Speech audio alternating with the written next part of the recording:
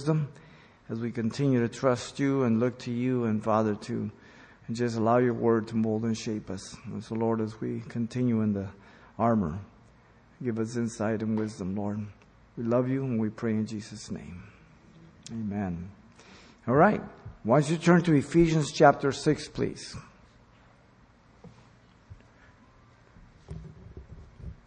Ephesians chapter 6, verse 11.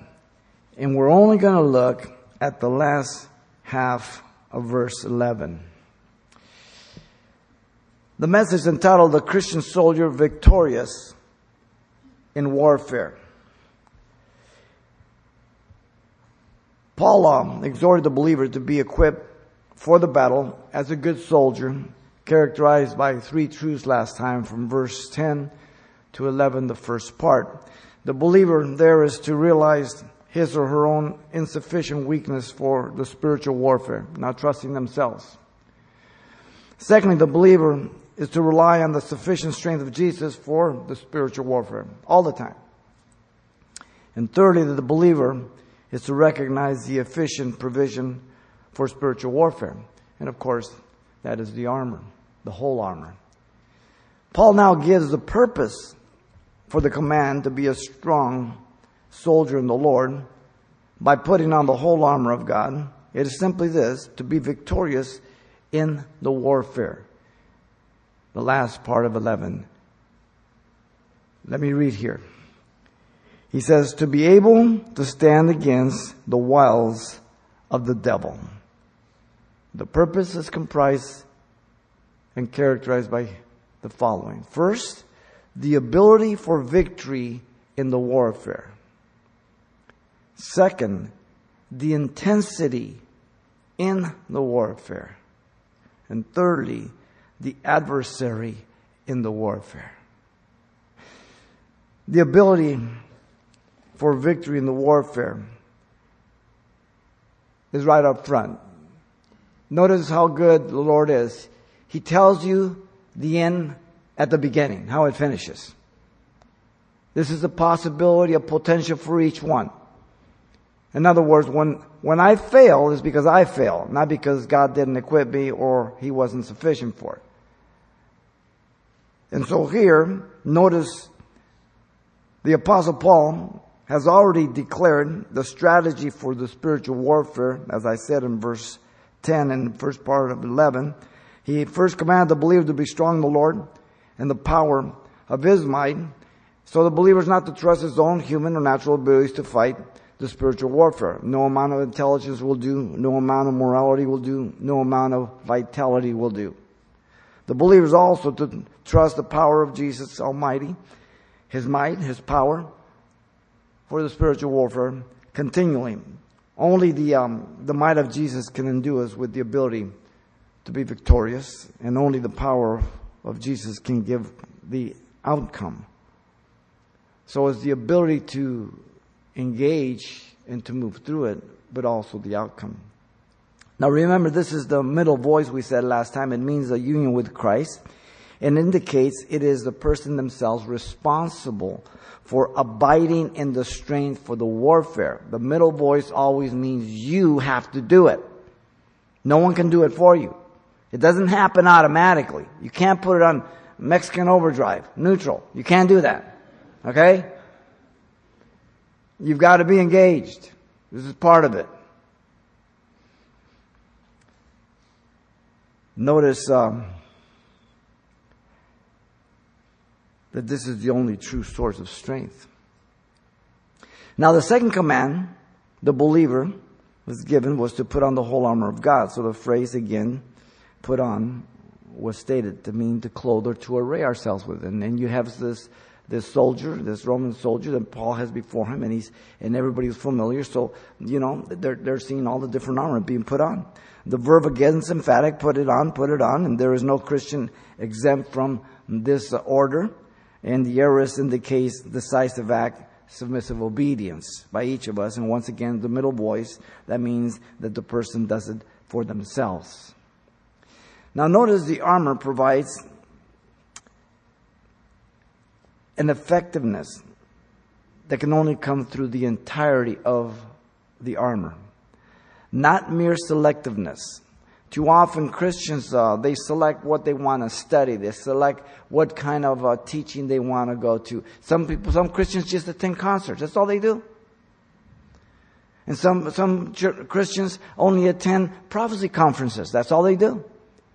And other Christians only attend theology conferences, whatever it is, okay? Listen, have you ever seen guys at the gym if they only go work their arms? They got arms about 21, 22-inch arms and everything else is like olive oil? It looks awkward, right? You want to go to the gym, you want to work your arms, your legs, your pecs, everything, right? To be symmetrical, right? In proportion. That's the whole idea. The complete armor. Literally all the weapons. This word right here. Armor. Panoplia. Made up of two words. Pas, all, haplon. Weapons. It's found two other times. Luke 11:22 and then again in this chapter, verse 13. Now notice the Apostle Paul declared the guaranteed outcome. Paul once again affirms the victory comes with the believer being a co-participant in their dependency on Jesus. Now, I'm not being repetitive because I want to. I'm repeating it because it's in each text all the time. So if Paul keeps saying you have to be involved, you have to do it. Every time he mentions it, I'm going to tell you that. Because somehow we think it happens by the process of osmosis. Automatically. It does not. That you may be able, is in the present tense, simply means to have the capacity by the imparted ability. But you're the co-participant, depending on Jesus. The middle voice again, you do it. Abiding strength in the warfare. This is the context, in the warfare. The emphasis is on the word stand. Underline the word stand. It means to make firm, fixed, established. The word has the idea of upholding and sustaining under the force of opposition. Like a lineman on the football field. He stands firm, resisting that opposition. The word here is found 3 other times. 1 in a different form and 2 in the same form. In verse 13, towards the end there, to withstand, anithystemi. That's the different form, to set oneself against. But you stand firm against. And then having done all to stand, to make firm, fix, or establish, also there in verse 13. And then stand, therefore, in verse 14, the first part.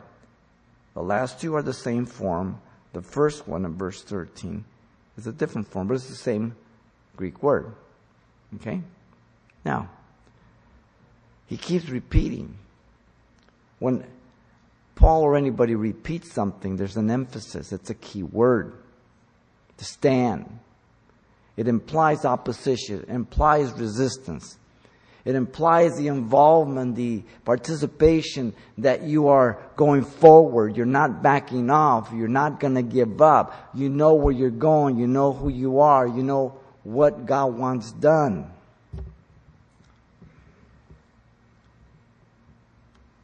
Christian resistance in the spiritual warfare is much like a tree that is on the edge of a precipice overlooking the ocean. And that wind just beats up against it as it comes on shore, and it just keeps beating against it. And because it's beating against it, it has to resist that wind, so it has thick and deep roots that grab the ground so it can be firm and not be taken down. Without resistance, you'll never grow your muscles. You've got to overload and break it down before it grows any larger. If you don't overload it, it won't break down. It'll remain the same size. James gives us the basic principles for the spiritual warfare. James 4:7, listen to it. Submit to God, resist the devil and he will flee. Draw nigh to God and he will draw nigh to you. 3, submit, resist, draw nigh to God and he will flee. Wow. Ephesians says, give no place, literally a foothold to the devil in chapter 4, verse 27.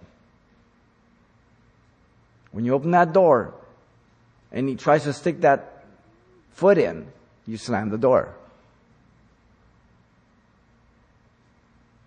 Jesus has provided us with the necessary weapons. They are spiritual, bringing down the strongholds of the enemy, to bring our thoughts captive to the obedience of Christ, as we said last week in 2 Corinthians 10, 3-5. The armor of God excludes no aspect of my body in front. It covers me all my vital organs, from chapter 6, verse 10 down to 18. All the front, no armor in the back, we said. Jesus used the same to defeat Satan, the Holy Spirit, prayer, and the Word of God in Luke 4, 1-13. We'll look a little bit closer to it as we move along. Now, Paul promised God would never allow us to be tempted more than we're able, but with every testing give us a way of escape in 1 Corinthians 10:13. I love that verse and I hate that verse. I love it because it's a promise I can win, and I hate it when I don't win because it's my fault, not God's. Simple. He is our merciful high priest, able to give us grace and help in time of need. Hebrews 4:15-16 says. Jude provides wisdom for us, that of keeping the Lord between us and the devil. Jude 8:9 says, the Lord rebuke you. That's when he told the devil, when he tried to get Moses' body, remember? The Lord rebuke you. You keep the Lord between you and the devil, you'll be fine. Some of the traditions of the church have little formulas. I bind you, Satan.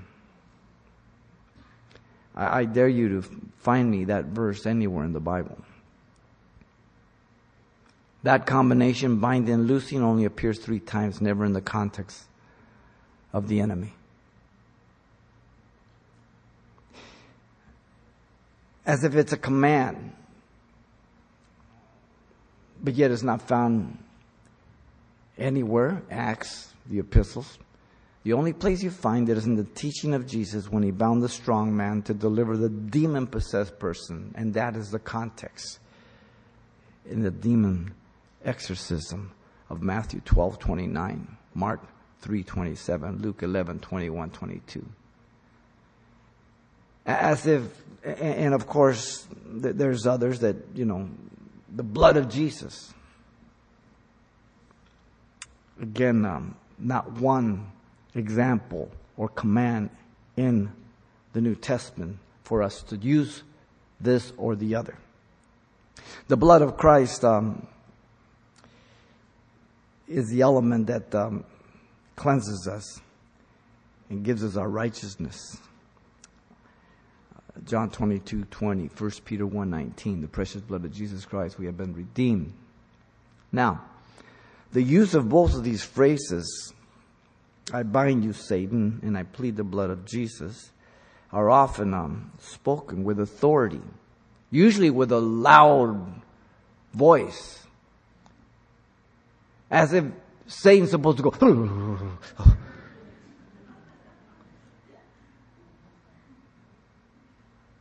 There's a lot of stuff that creeps in the church. Am I denying the power of the blood of Jesus? No, it's for my sins. Am I saying that we can't confront the enemy, Satan? No, I'm not saying that. I'm saying it's not a formula for us to just throw it around and thinking we can die. Listen, I never want to confront Satan. I keep the Lord between me and him. The Lord rebuke you. If you think you're big enough for Satan, you're pretty dumb. Keep the Lord between you and he. The war is spiritual, and there is an ongoing battle in the angelic world that goes on constantly, as we will see in our next study of verse 12. Angels are ministering spirits to the earth of salvation. Hebrews 1:14 says, and angels are used by God to do things as protection and to aid man. Daniel chapter 5, we see that with Daniel. He was in the lion's den and many others. Angels are used for judgment in Genesis 19. So we'll be looking at some of this. So the ability for the victory in the warfare is undeniable. Right? It says it right up front before he even gets to the armor. Before he even introduces the enemy. He says that you might be able to stand. Now notice secondly, comes the intensity in the warfare. The Apostle Paul describes the ensnaring strategies or tactics of the warfare. Paul described our standing against the wiles of the devil. The word wiles means cunning, art, deceit, craft, treachery, if you will. It comes from the word to follow up, investigate by method of settled plans. Carefully, scrutinizing, not just casually looking. When you're at war, you're very critical. You're looking. You watch the enemy to look at the weak areas. Where can I get him? The word against, pros, appears 6 times for the believer. Constant resistance and opposition between verse 11 and 12. 6 times against.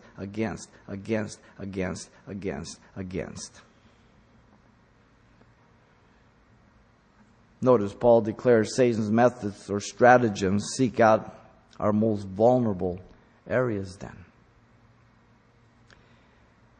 Fear, doubt, discouragement, anger, unforgiveness, resentment, bitterness, self-righteousness, pride.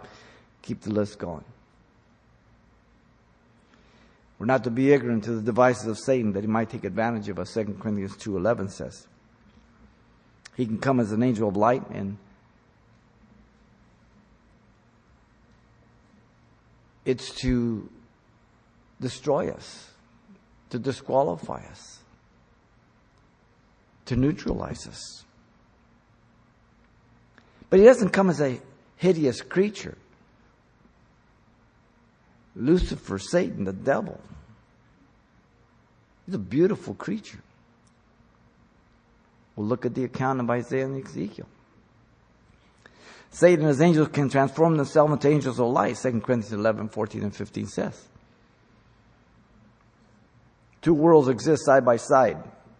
The spiritual world is very conscious of us, while we are in the physical are so often so ignorant of the spiritual world, unable because we can't see angels normally. In this room, there's good angels and bad angels. There's a warfare going on here. We can't see it. If God would open our eyes, we'd blow our minds. Remember Gehazi, Elisha's servant? Lord, open this fool's eyes.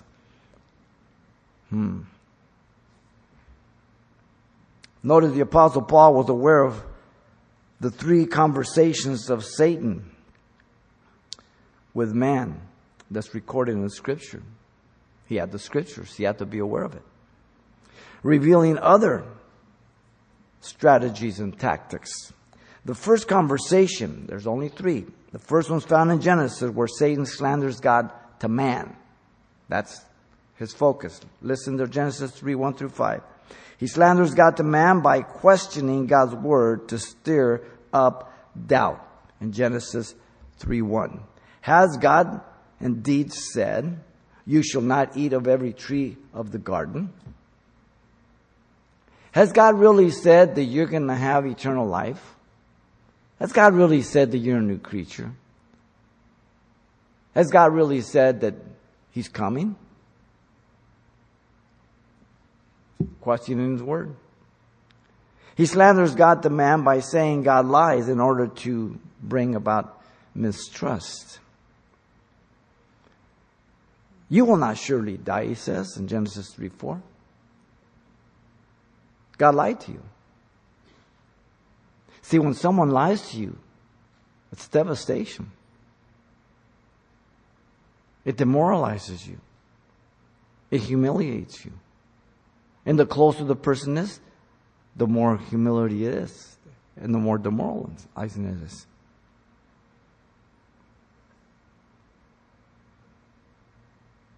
He slanders God to man by stating God is trying to keep us from what is good and beneficial, to cause us to rebel and disobey. He says, for God knows that in the day that you eat of it, your eyes will be open and you will be like God, knowing good and evil. Genesis 3:5. So God is really trying to hold you down. He's trying to limit you. He doesn't want you to know as much as he does, because then he feels threatened.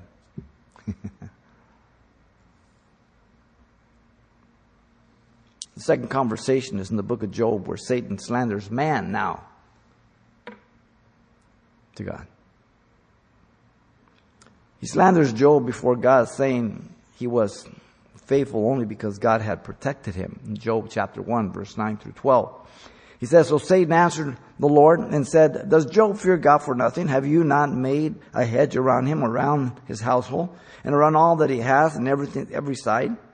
You have blessed the work of his hands, and his possessions have increased in the land. But now stretch out your hand and touch all that he has, and he will surely curse you to your face. The Lord said to Satan, behold, all that he has is in your power. Only do not lay a hand on his person. So Satan went out from the presence of the Lord.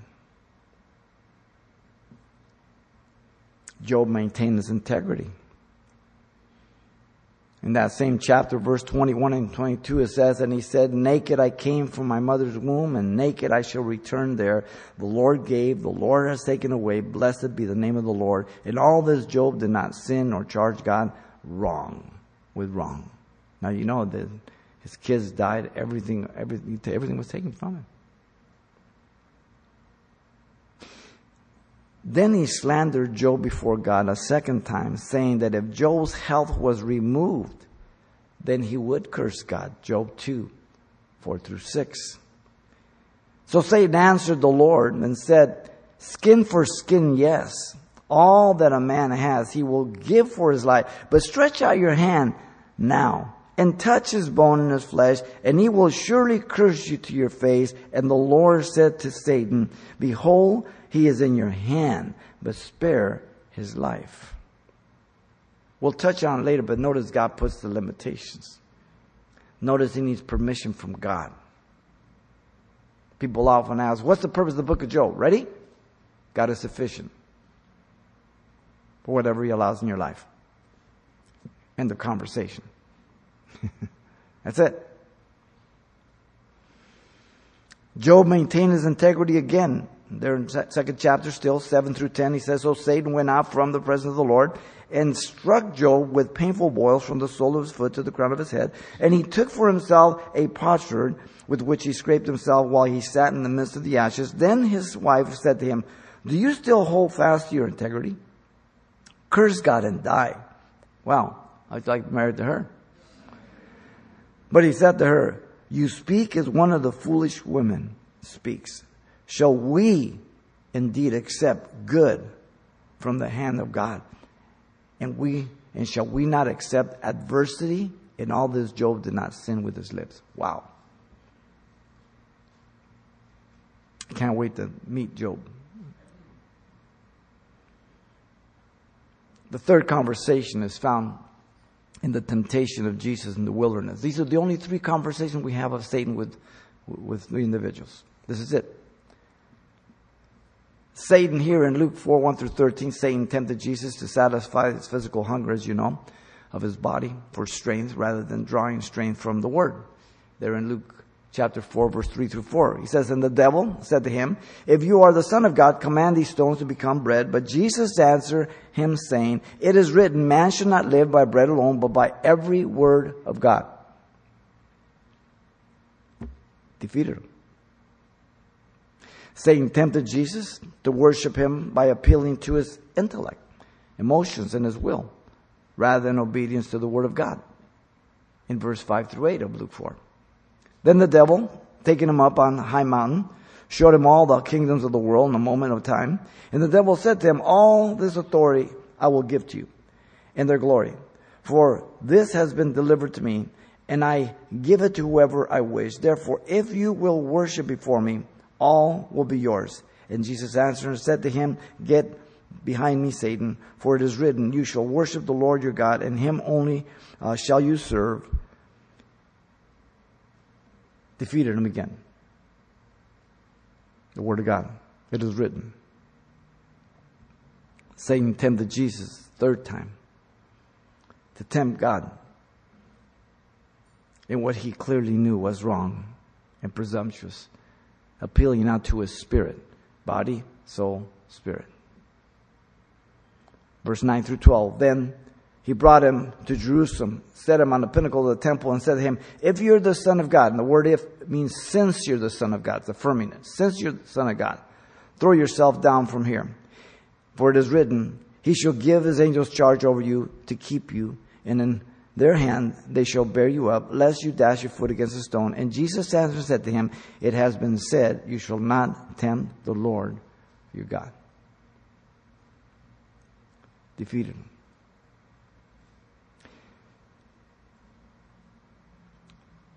Jesus was filled with the Holy Spirit. The Spirit drove him into the wilderness. He was praying, and he used God's word. Those three are our access, part of the armor. You remember David. David was ignoring the stratagems of Satan. He was willfully disobedient to all the checks given to him as he moved step by step to finally committing adultery and then murder. He didn't use his armor. He ignored the wiles of the devil because it appealed to his body, to his soul. And he just ignored his spirit. The temptations of every sinner and saints are in three basic areas. 1 John 2:16 says, the first being the lust of the flesh.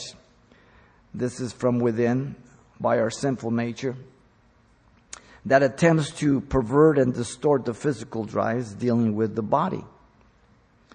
There's nothing wrong with our body in and of itself.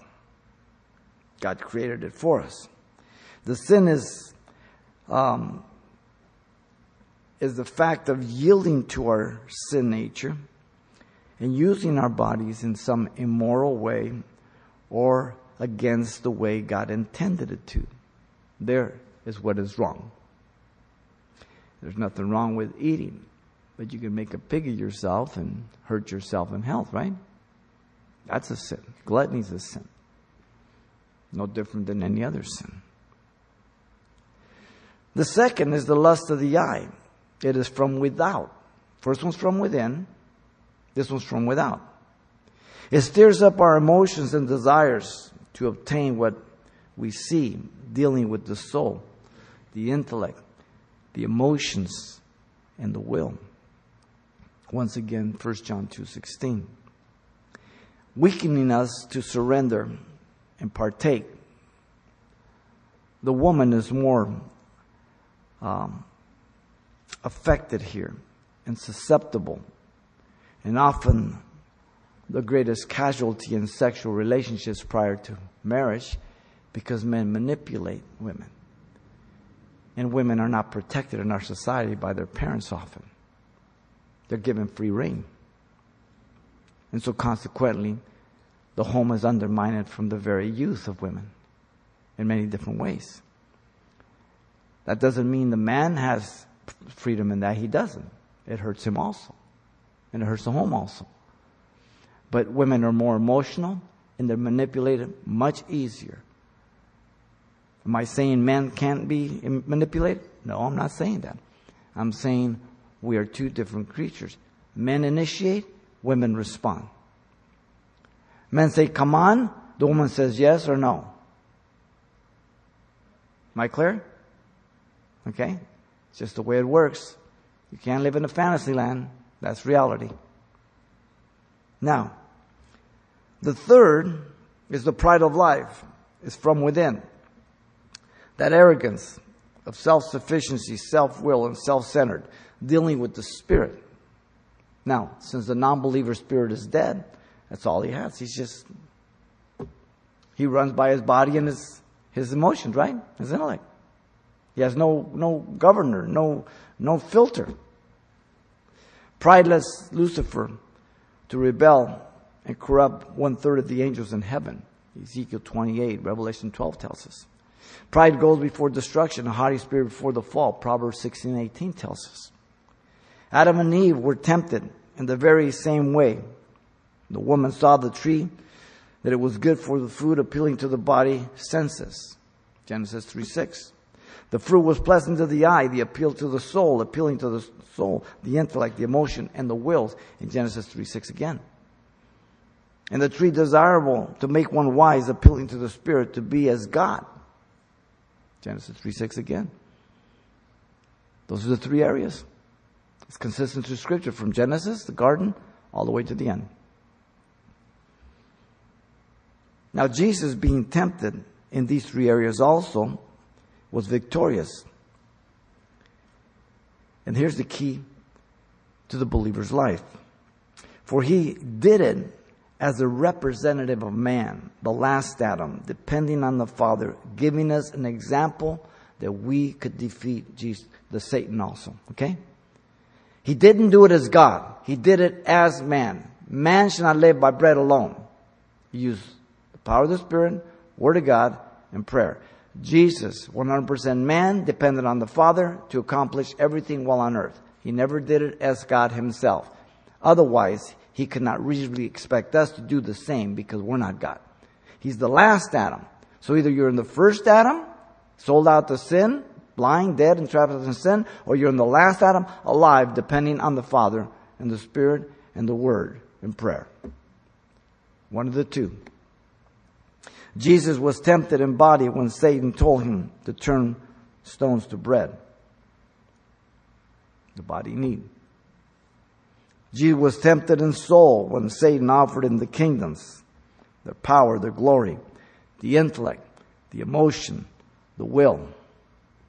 Jesus was tempted in spirit when Satan solicited him to cast himself off the pinnacle of the temple to tempt the Lord. Pride, the spirit. There's the three windows again. You see, Jesus can sympathize with us as he was tempted in every area and every level of temptation that you and I ever go through. But here's the key. Yet without sin. Hebrews 4:15 tells us. Now, think what I'm going to say. If Jesus was victorious, which he was, there had to have been a potential for failure. If there was no potential for failure, there was no real testing. Okay? You don't get 100% because there's no potential for failure. All right? So in what he did, you and I can do in the warfare. He's our example. Not only did Jesus resist in these three areas, Luke tells us that he was being tempted for 40 days, and then the three major temptations came. Luke 4:2. Adam and Eve had only one temptation in Genesis 3. Mark says Jesus was with the wild beast or animals in Mark 1:13. Adam and Eve were in the garden with tame animals. Matthew and Mark tell us that Jesus fasted 40 days and nights. Adam and Eve did not. And then Luke 4:13 says, and Satan departed for a season till a better opportunity. I'm convinced Satan is a JW. He keeps knocking on the door, coming back. He will look for the best time. He will look when you're weak. He will look when you're down. He will look when you're bummed out. He will look when you are acting stupid. You know, I'm pretty smart when I don't act stupid. And he'll be right there.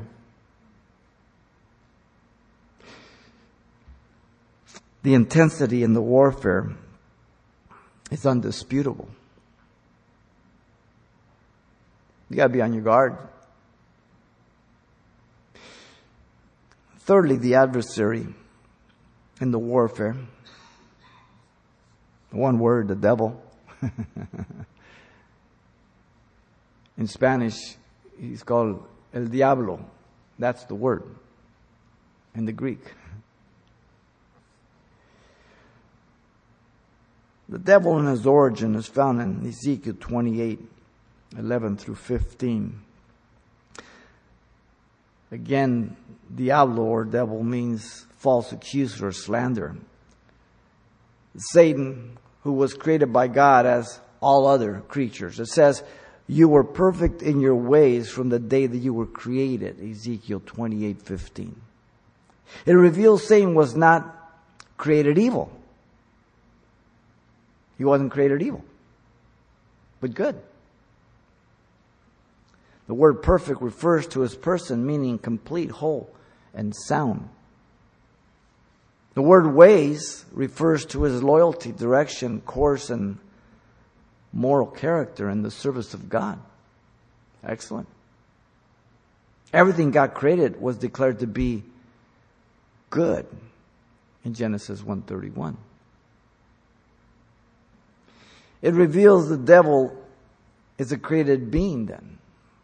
He had a day when he came into existence.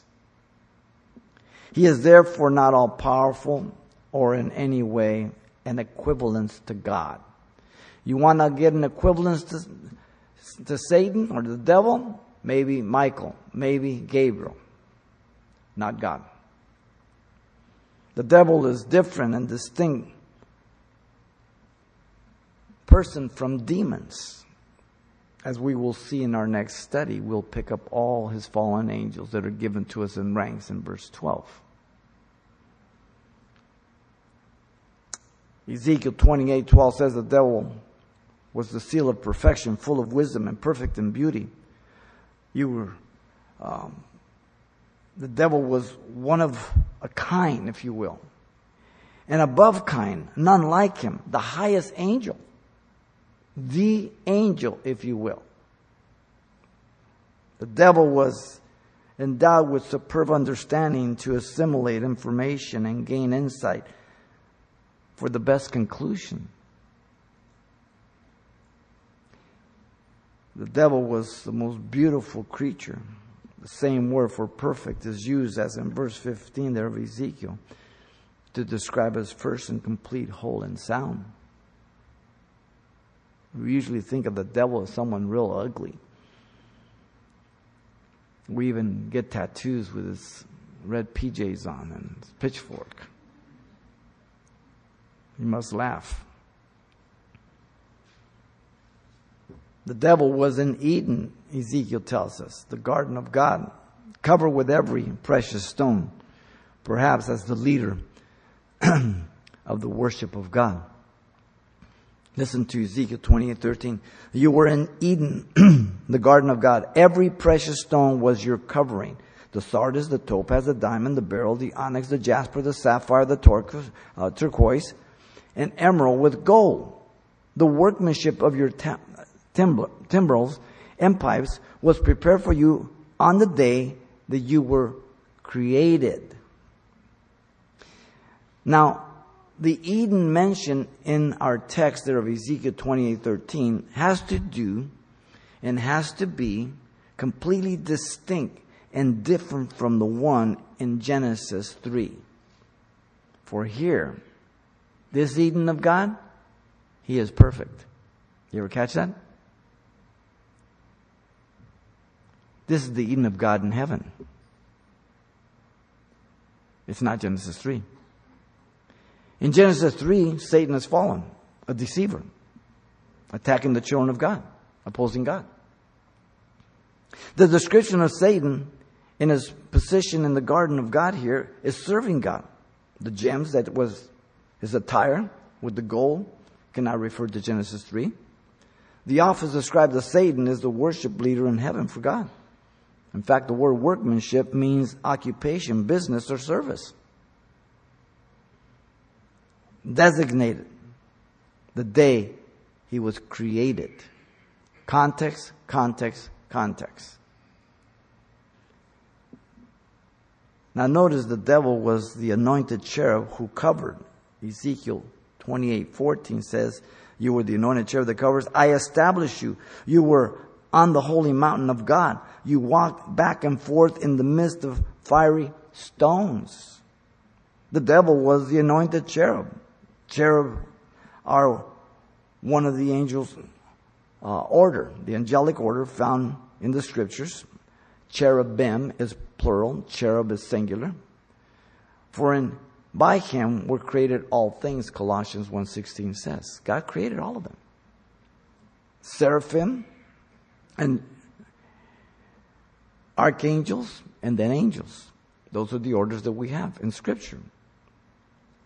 The one who covers, it says, meaning to hedge, to fence about or shut in, and could refer to the protective care of God's throne, since cherubim are always associated with the mercy seat of God and the throne of God. If you look at the ark, the mercy seat, you look at the temple, you look at Isaiah 6, you look at Revelation 4 and 5, and many other places. Once again, God established him and gave him that position. So Satan was once in heaven. People always say, well, you know, he used to go to church. Yeah, Satan used to be in heaven too. What does that mean?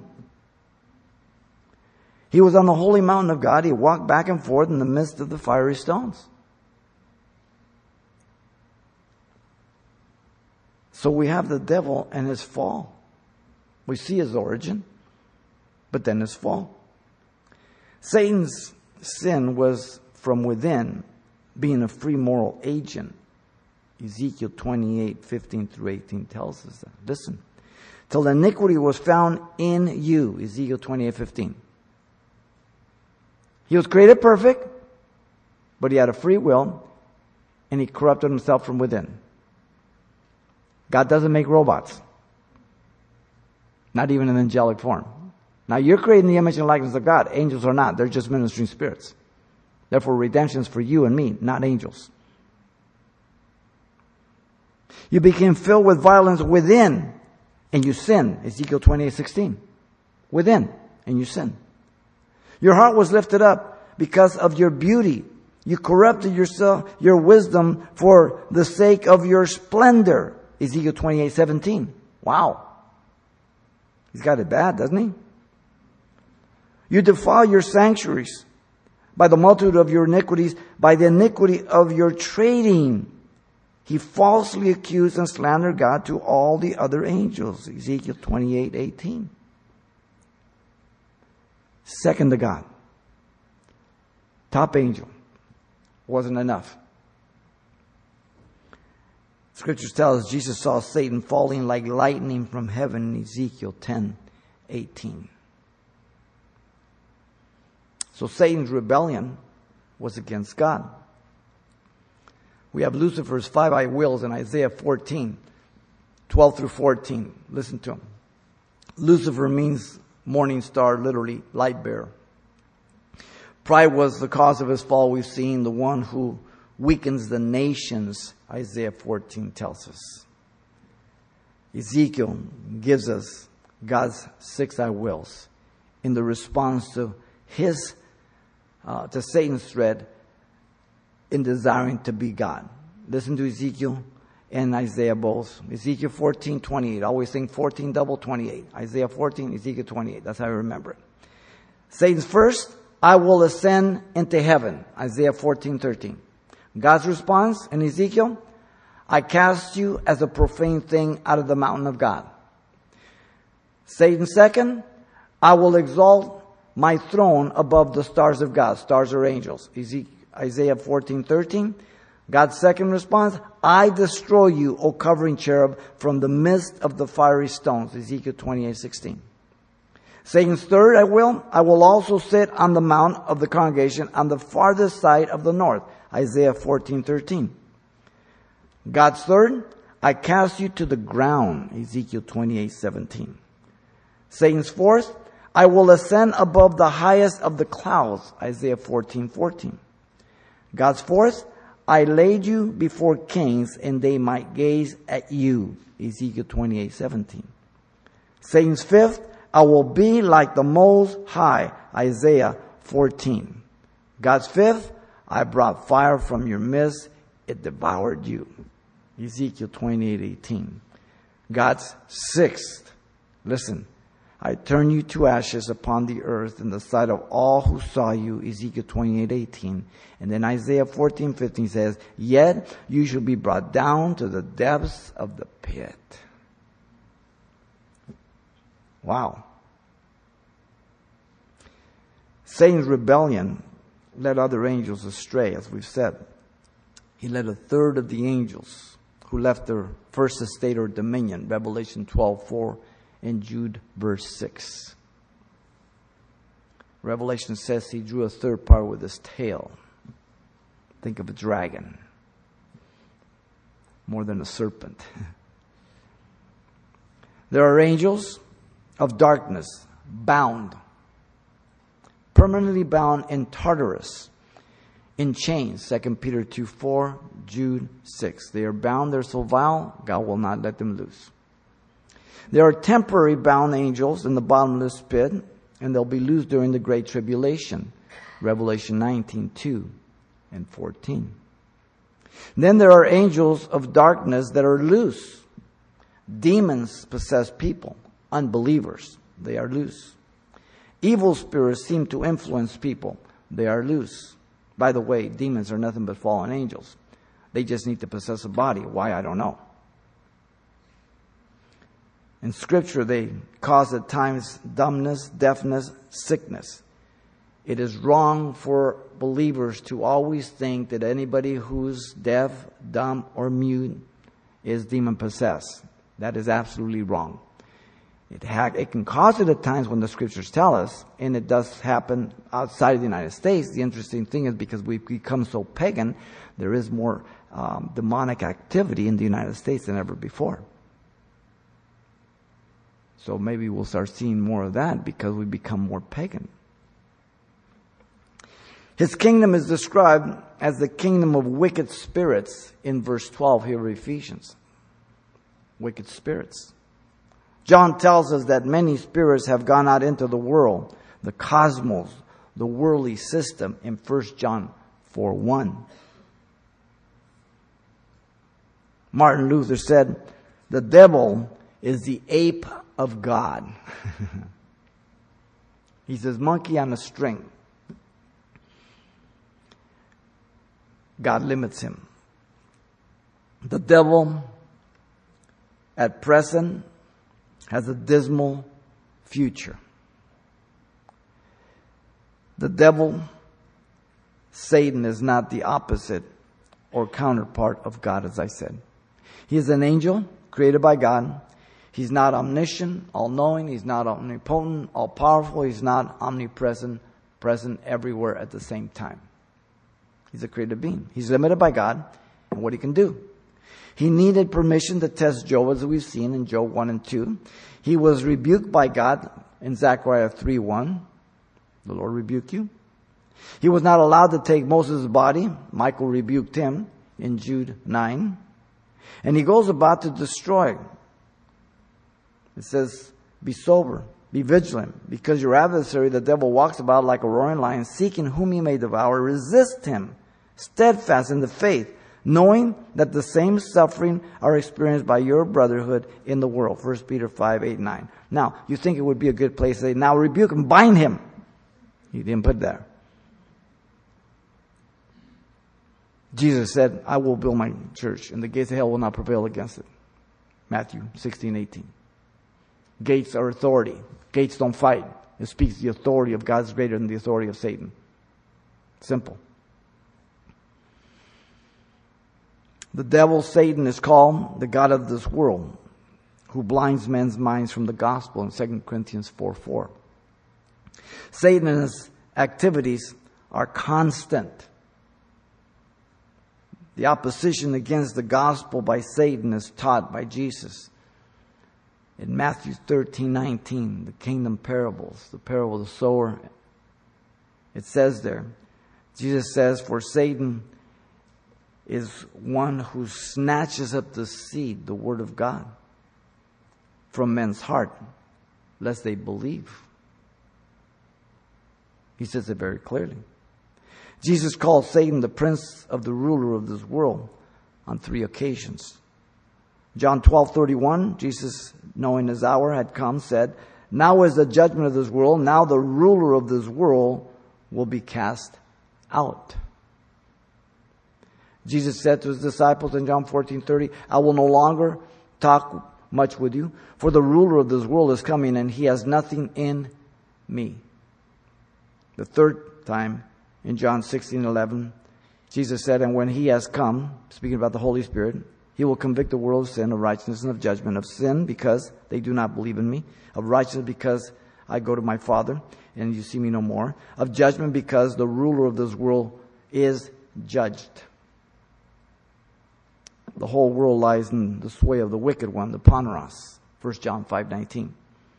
By virtue of our fallenness or sin nature through Adam. Romans 5:12. Sin entered in, and through sin, death. It passed through all men by Adam. Dead to trespasses and sins. We saw that in Ephesians 2:1 and 2. The devil, Satan, has many names and titles. Satan 56 times in the Bible, meaning the adversary, the opposer. Old and New Testament. Devil 38 times, plus 21 more times in Revelation to him in the New Testament, meaning slander, accuser, one who trips up. Its purpose is to defame man and God in Christ.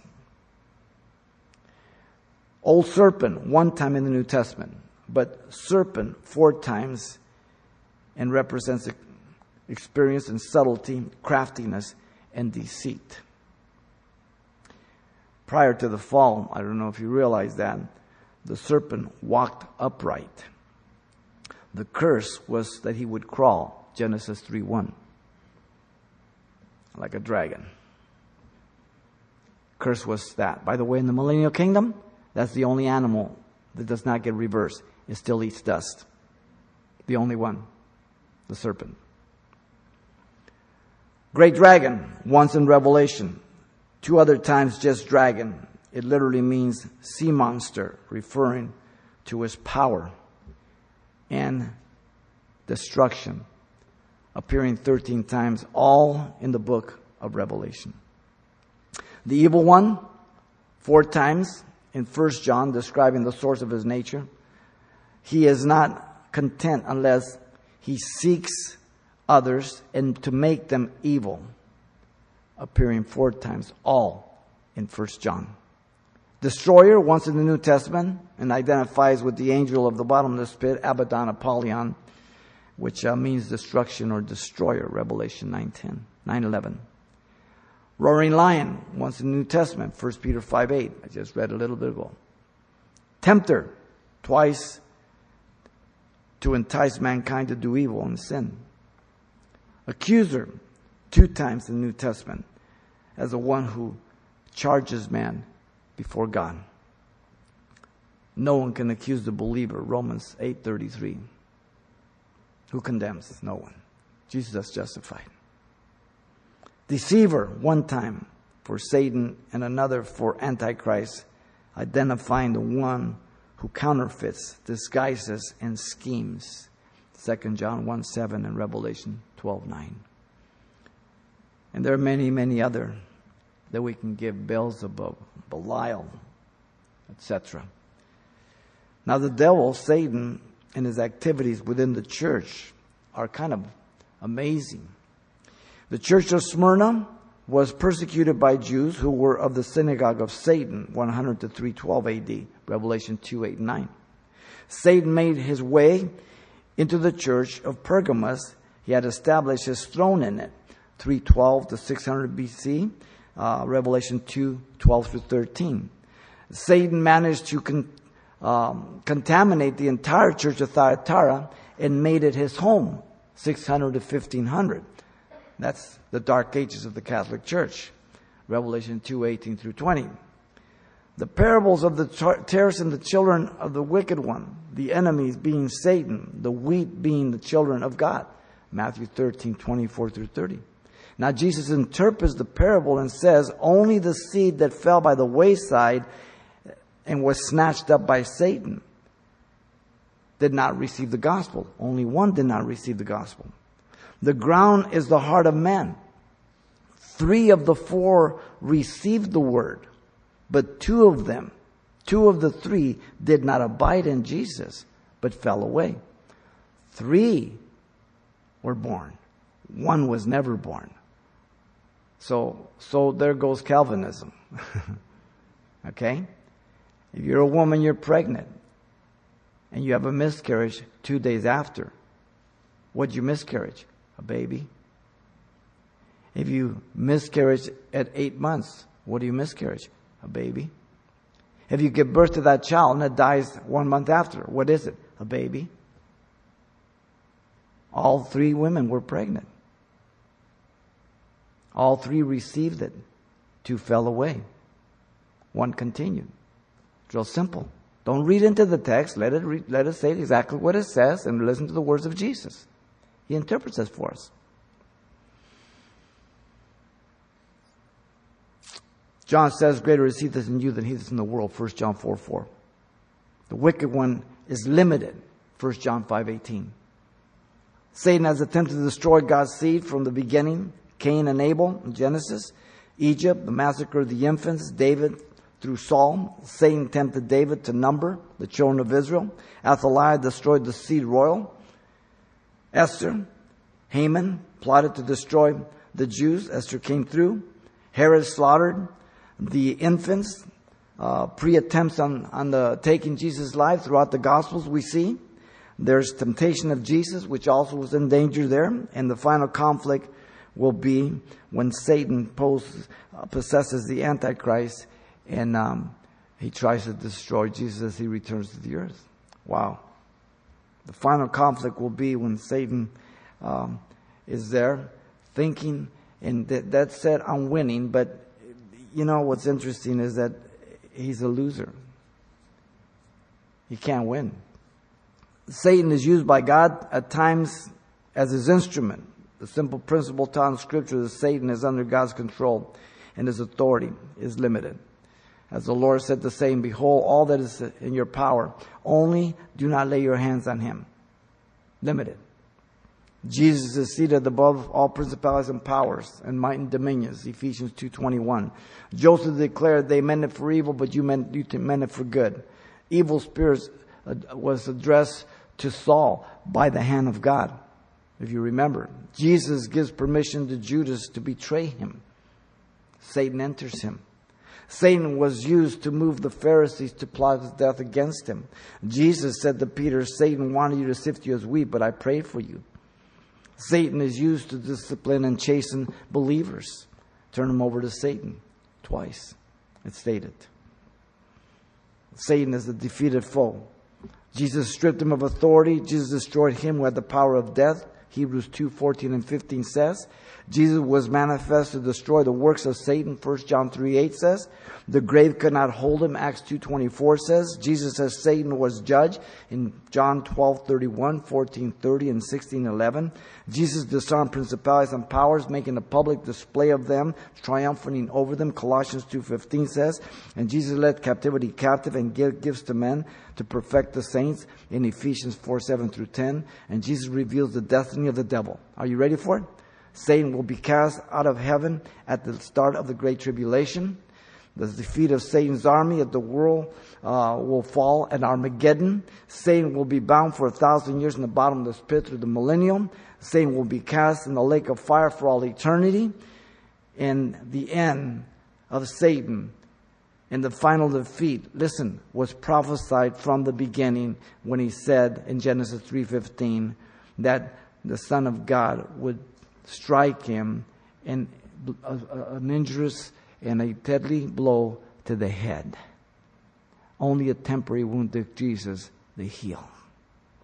Wow. The adversary in the warfare is unredeemable. He's lost. And so, Paul has declared the purpose of the command to be strong in the Lord, to put on the whole armor of God. Simply to be victorious in the warfare. Characterized by the ability for victory in the warfare, which is undeniable. The intensity of the warfare is indisputable, and the adversary in the warfare is unredeemable. You can't convince him. You can't turn him. You can't save him. But he won't quit until Jesus puts him away. Father, thank you for your grace and love, your goodness. We love you. We thank you. Thank you for tonight. We pray you continue to deal with us. And Lord, as we grow in the knowledge of your word, that Lord, we might just put this whole armor on. Lord, I pray for everyone here, and Lord, for those over the internet and the radio, and that you would just use it for your glory. You would speak to their hearts. And Lord, if there's anyone who doesn't know you, Lord, that you would, Father, shed your light on them, that they might see their need of your grace to be saved and forgiven. As you're here, if you don't know Jesus Christ as your Lord and Savior, God has brought you here to be saved, to turn from your sins. And if you see yourself in need of salvation, then that's the work of the Holy Spirit. Now you, the middle voice, you have to make that decision. He won't make it for you. You have to say, Lord, forgive me for my sins. I want to be saved. If this is your desire, then this is your prayer of repentance. Right where you sit or wherever you are on the internet, you can do it right where you're at right now. And God is going to forgive you and redeem you right now. Father, I come to you in Jesus' name. I ask you to forgive me for all my sins. Give me a brand new heart. Baptize me with your Holy Spirit. I accept you as my Savior and Lord. In Jesus' name. Amen.